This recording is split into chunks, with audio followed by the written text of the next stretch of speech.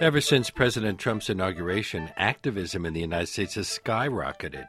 The day after, millions took to the streets all over the world to participate in the Women's March, and this past weekend, people flooded airports to protest the president's travel ban on immigrants and refugees from 7 Muslim-majority countries. While some have chosen to organize letter-writing parties to contact representatives, others are volunteering their time to vulnerable communities. For this week's Please Explain segment, we're talking about social activism and ways you might choose to participate. I'm joined now by Ami Dar, founder and executive director of Idealist, and Alex Kautz, the chief product officer at Countable. Welcome to our show. Thank you. Thanks for having us. And if this is something that you, our listeners, would like to know more about or have suggestions for others, we invite you to call us at 212-433-9692. You can write to us on our show page at wnyc.org/Lopate or on Facebook or Twitter, where our handle is @LeonardLopate. Alex, what is Countable, and why and when was it created? Yeah, absolutely. Pleasure to be here, by the way. So Countable is a series of applications both on mobile and iOS, so iOS being iPhone and Android as well as web, that allows you to learn about what your government is doing by viewing unbiased summaries of legislation and explainers of complex news events, and then gives you the ability to take action directly through the platform and reach out to your elected representatives at either the local, state, or federal level and tell them how you feel about the things that are happening. So it's both an app and a website, and it works to educate people and make it easy for them to connect to their representatives, also understand what's going on? Yeah, exactly. So the reason Countable was founded was we realized that the U.S. government's one of the most important and large organizations of any kind in the history of humanity, both from an amount of money and budget perspective, employees, reach and impact. And what we found is that organization never really learned how to interface with its core customers, its users.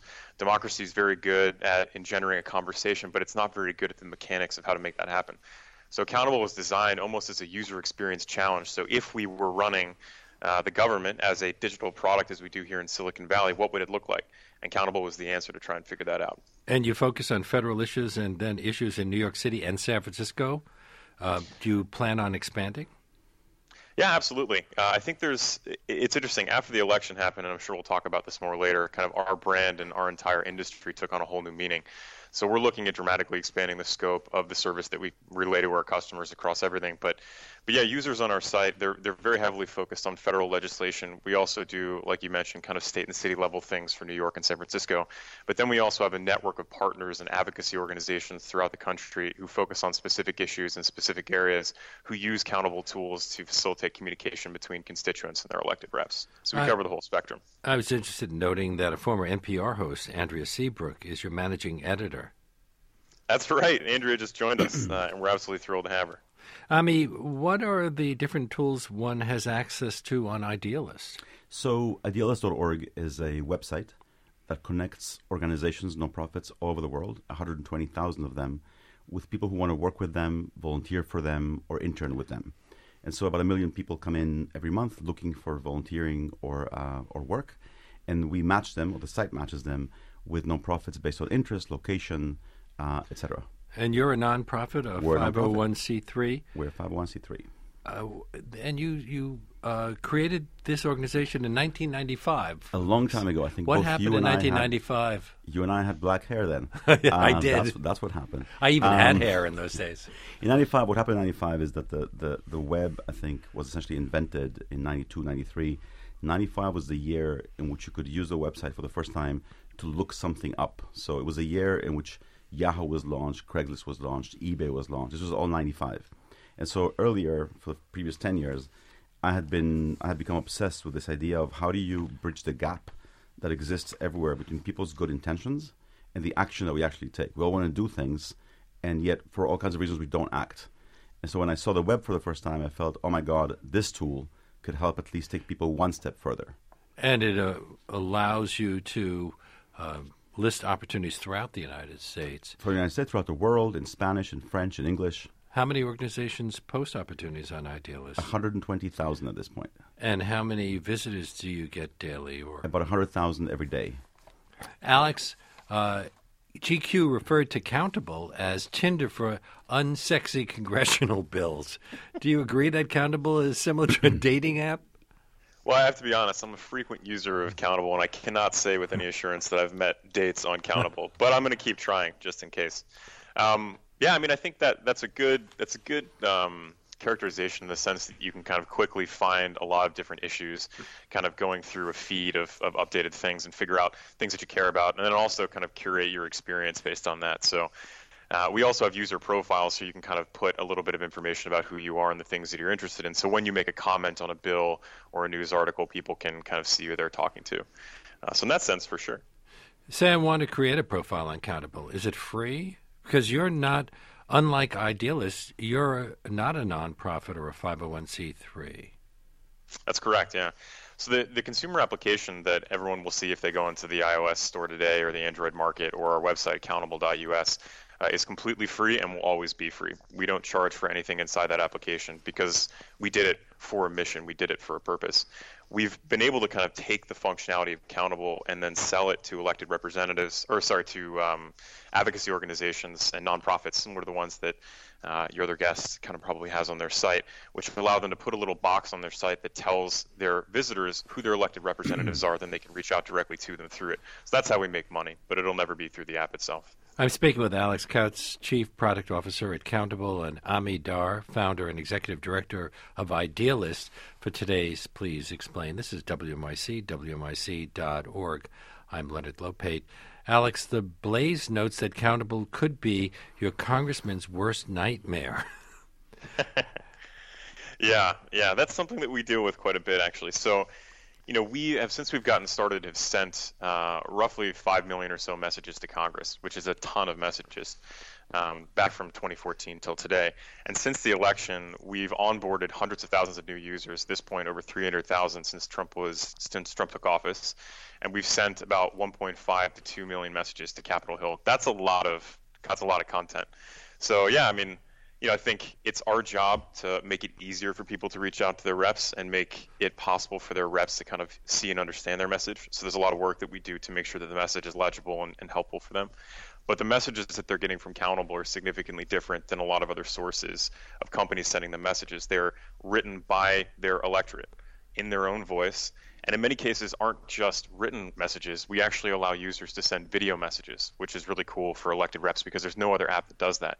So we have folks all around the country recording video messages to themselves, talking about how they feel about an issue, which is an incredibly loud way to contact your elected representative, much more so than messages. And this is nonpartisan. People can do this for any side of an issue? Absolutely. Yeah, we take nonpartisanship very seriously at Countable. And one of the ways that we know we're doing well is we have people on both sides of the spectrum telling us that we're way off the mark, which tends to be good. We have folks on the far right saying we're way too left, folks on the left saying we're way too right, and we try and be right in the middle. We have very rigorous editorial standards for the summaries of legislation that we write, and then a checks and balances system where users actually provide feedback to us on areas that they feel are good or bad. But we have an absolutely fantastic editorial team kind of distributed throughout the U.S. that writes these, in addition to Andrea, who we were happy to poach from NPR. Ami, can you, if I want to be if I want to find a volunteer opportunity, can you walk me through the steps on Idealist? Sure. So you go to idealist.org. In this case, because we're in New York, you would select your city as New York or metro area. At any given point, so for example, today we have about 1,300 open opportunities right now, and you can then select a keyword, something that interests you. Like homelessness? Education, immigrants. Poverty, children, immigrant, refugees in New York, and then you will get those results, and then you simply read more about this and contact the organization based on their instructions. They might tell you what to do from there. Well, often when people think of volunteer work, they think of helping at a soup kitchen or tutoring children.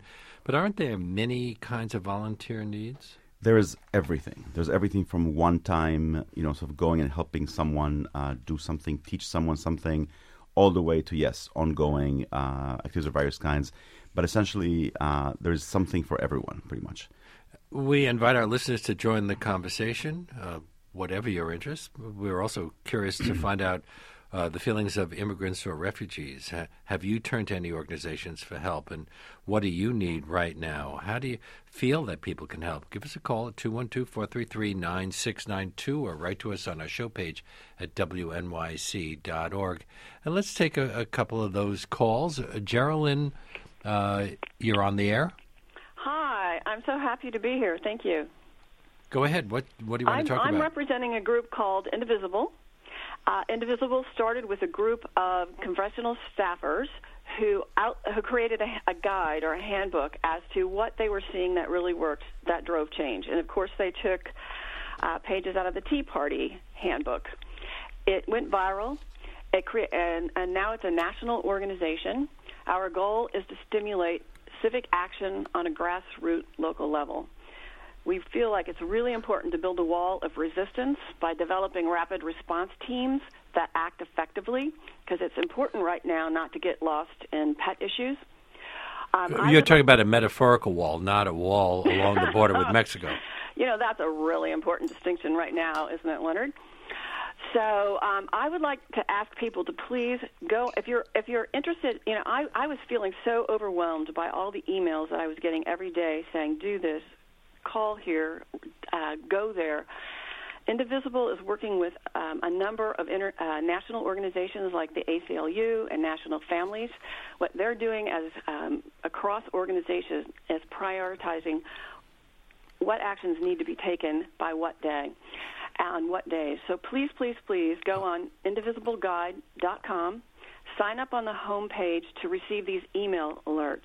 Okay. We are playing defense right now, and we need these tactics that work every single day. Thank you for calling us, Geraldine.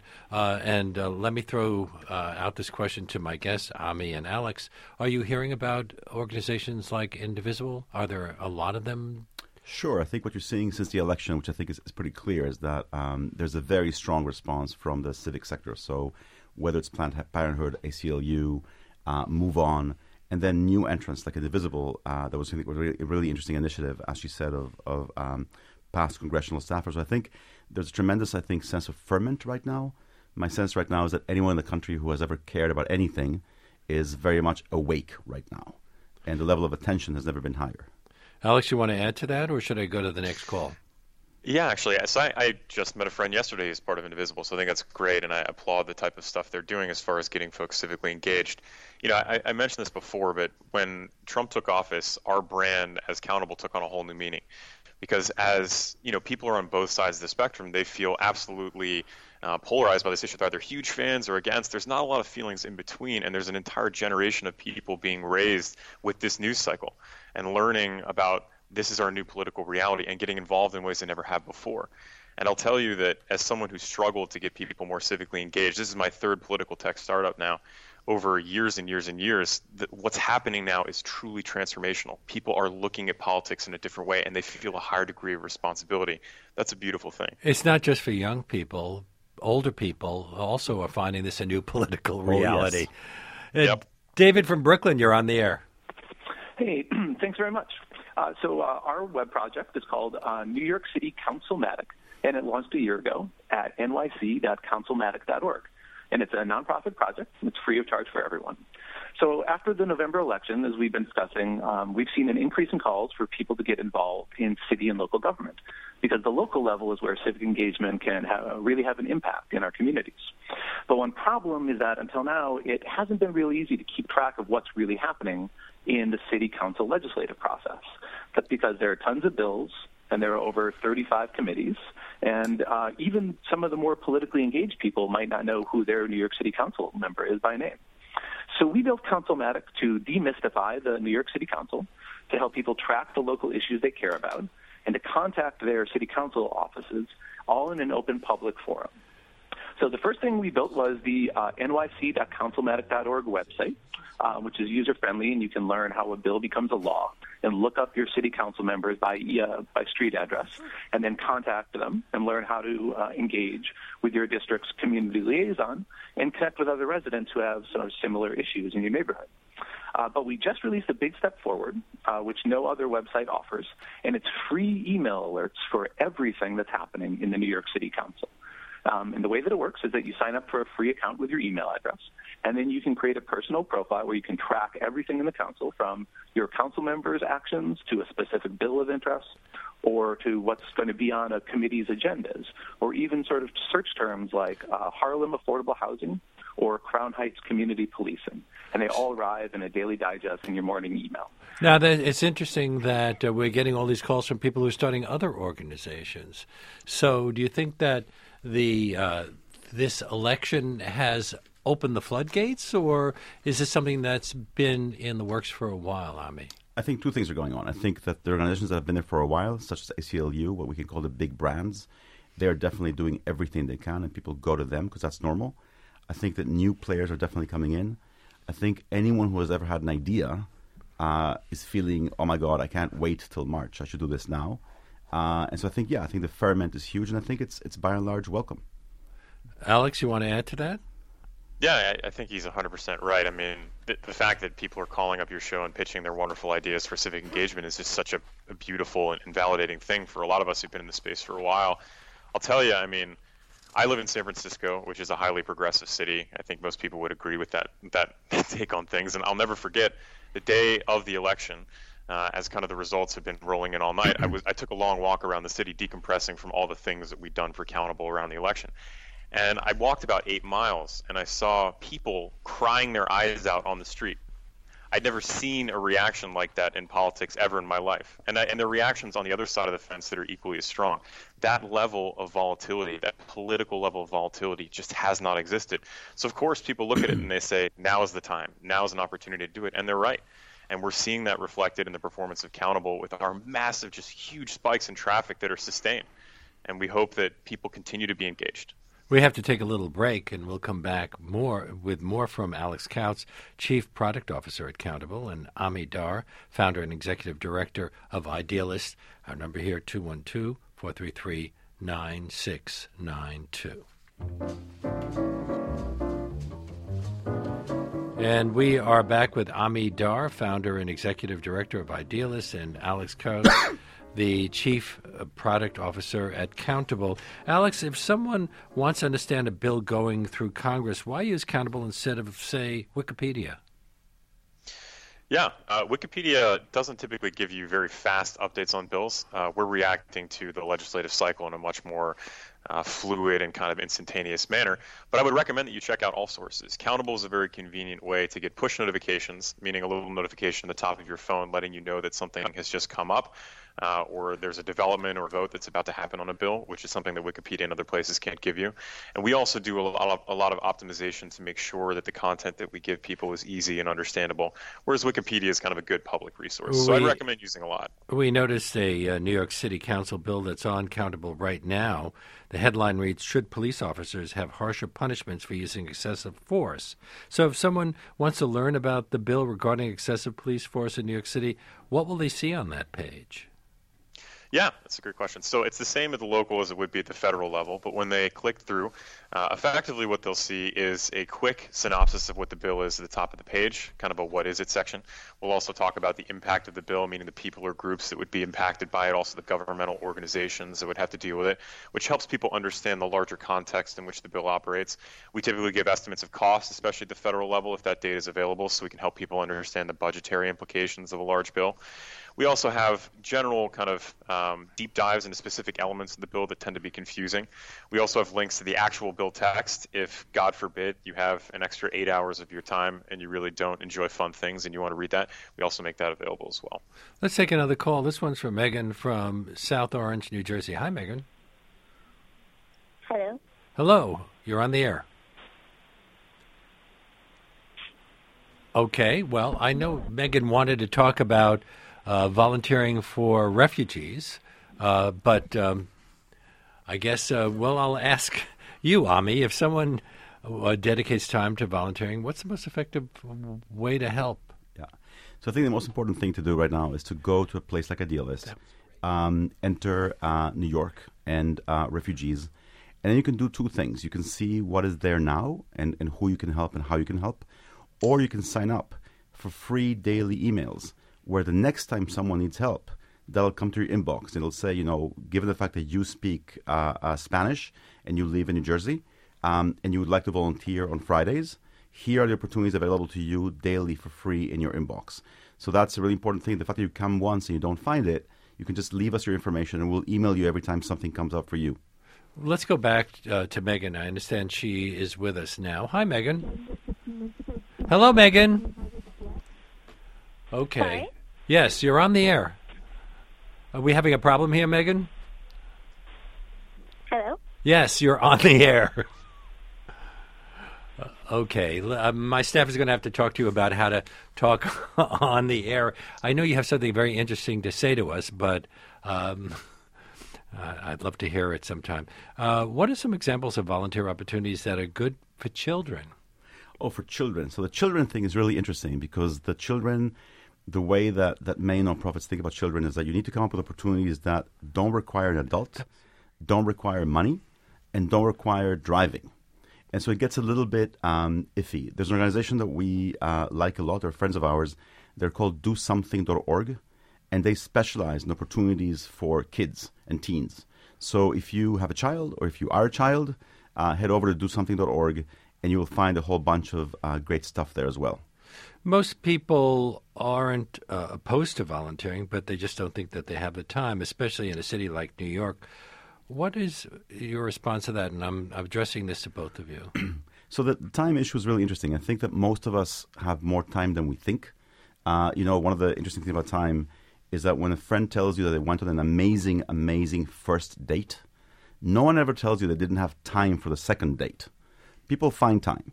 That's one thing. And second is that there's so many ways of helping that require very little time. You could have in your email signature a line that supports your favorite nonprofit, and everyone will see it. You could go running in the park and wear a T-shirt with your favorite nonprofit. So there are many ways to do it. It doesn't have to involve time directly. And so social media are an important way of getting out your message? Social media can help you get out your message. Social media can also help you find things to do and people to connect with. And Alex, how has social media shaped how Accountable functions? Yeah. So kind of referencing your early question about one of the things that makes Accountable unique is in addition to getting all these great summaries of legislation and bills and kind of news events, you can also take action directly through the platform.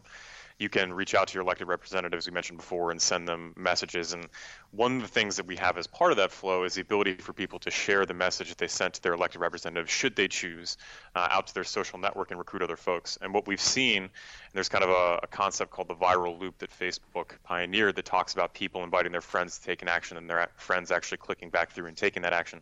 We find a lot of people do that on Accountable. So not only are they sending messages and doing something and getting civically engaged, but they're telling their friends and recruiting them. So it's a better recruiting system than Accountable could ever afford as kind of a small company here in the Bay Area. You have many people involved who are labeled as advisors, and that includes some former politicians, although you're nonpartisan. So what role do the advisors play? Yeah, absolutely. That's a good question. So we have advisors and political representatives on both sides of the aisle. And what we typically do is kind of smoke test ideas of kind of products, ideas with them, and in addition to marketing campaigns. But the big thing is, Accountable was founded in Silicon Valley by kind of tech entrepreneurs and tech people like myself. We're not from the political class. We're not from inside the Beltway. And in order to operate in that ecosystem, we needed kind of steady hands of people who, really believed in this partisan, pluralistic kind of view of American politics and believed in the power of technology to materially affect that. So everyone you'll see on our board kind of believes that mission and helps us understand how to operate inside the Beltway. Ami, does everyone assume when they look at what you're doing that you're liberals? That's interesting. So we're called Idealist. We're based in New York. I sometimes tell people that we grabbed Idealist because Cynic was already taken. But no, so people see Idealist, they see New York. And so I think for some people that means something. I think we do our best to be open to anyone that wants to treat others with respect and generosity. That's sort of our litmus test. And if you do that, then we're happy to have you. Let's take another call. Eileen from Brooklyn. Hi, you're on the air. Hi, thank you for having this discussion today. So I'm always assuming that the very best way to affect change is to show up physically and speak at that city council meeting, or to show up physically on the site of the egregious actions, such as the protesters did at Standing Rock, to actually be there where things are happening to make things stop happening. But I wonder, of the other ways we act statistically, which is really the most effective? So we could call our senators, call our Congress people, or email our Congress people, or we can piggyback on various petitions, that we get on our emails, or I have a friend that just tweets all day long about these issues. Do we know statistically of these methods what is the most effective for making change? And whether the people who are receiving them actually are affected by them. Ami? Yeah, there seems to be an inverse ratio between the difficulty or the effort of the act and how seriously it's taken by the representatives. So the most difficult thing to do, the most committed thing to do, as you said, is to show up. Second to that probably is to produce and send in a video, as Alex was saying, then a phone call, then a handwritten letter that was clearly not part of a mass mailing, then an email, then a fax, etc. And so the more effort you put into it, in fact, the more seriously they take it. But don't politicians just discount the things they don't want to pay much attention to? Senator Cory Gardner of Colorado is claiming that the deluge of phone calls, letters, and emails his office has received are being sent by paid activists. They will claim that, which is why they will all claim that, which is why making your offering distinct, a handwritten letter, a phone call, showing up, they can't ignore that. Especially if you're a district, and especially if you're their voter, then they certainly can't ignore you. Let's take another call. Jen from Brooklyn, you're on the air. Hi there. Go ahead. I just wanted to let people know about another aspect that's being put together right now. We're organizing a March for Science. This is something that started up maybe about 2 weeks ago after the Women's March, and different locations around the country as well as around the world are starting to organize marches for science. It seems to me that pretty much every group that feels threatened right now is organizing a march. Do you think that a deluge of marches is going to have much of an impact on the people in Washington? It's a really interesting question. When we talk a little bit internally inside the company as to whether or not we think we're going to see people having protest fatigue, and it's a really interesting question. I don't know. I think we're about to enter a period of political volatility that's unlike anything that we've seen in a generation, and it's tough to know how Americans are actually going to be dealing with that. I will tell you that what we can see from the digital side of things is an increased level of activism, and it's not just point activism, meaning it's happening for one specific issue. We see organizations changing their strategy and organizing around a sustained level of interaction between them and their followers that I haven't seen in my entire career in kind of political technology. So I think this is going to keep going. You wanted to add to that, Ami? Yeah, I think it's going to keep going. I think the one cautionary note I have for myself is that I'm exactly old enough to remember 1968 to 72. I was 7 years old, but I remember. And from 68 to 72, this country had a constant set of protests. And then in 72, Nixon won in a landslide. And I think that by protesting constantly, one can fool oneself into thinking that one is winning.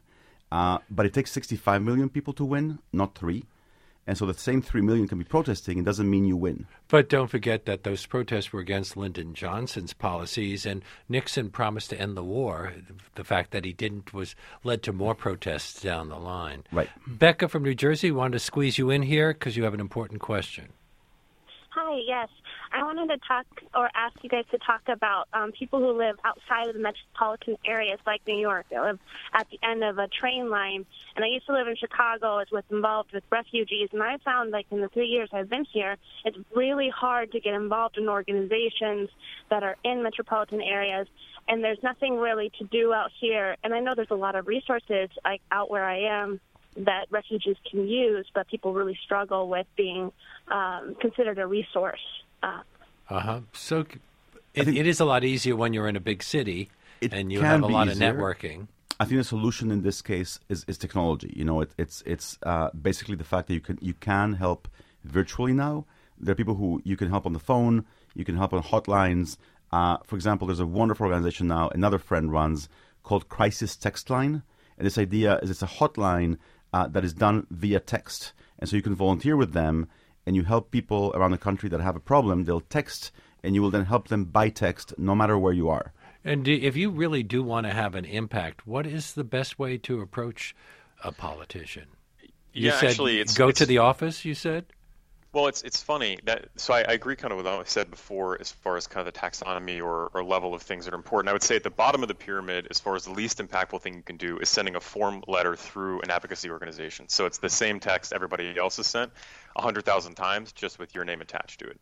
In a lot of cases, especially at the federal level, that gets filtered out. A notch above that is an actual message that you write yourself digitally and send in through a web form on their website. And in some cases, above that would be something sent in through Countable, because we do a bunch of optimization to make sure that your message is actually seen. Above that would be a physical letter. Above that would be a phone call, which is something you don't need to physically be there for. And above that, we would say a video message.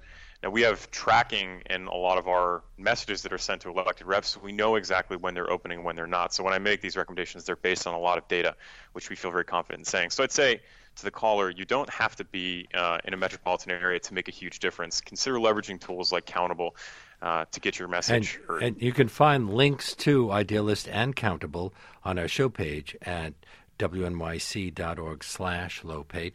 My great thanks to the two of you for being on our show. Alex Kautz, Chief Product Officer at Countable, and Amit Dar, Founder and Executive Director of Idealist. It's been a pleasure having you on today's Please Explain. Thank you for us. Thank you very much.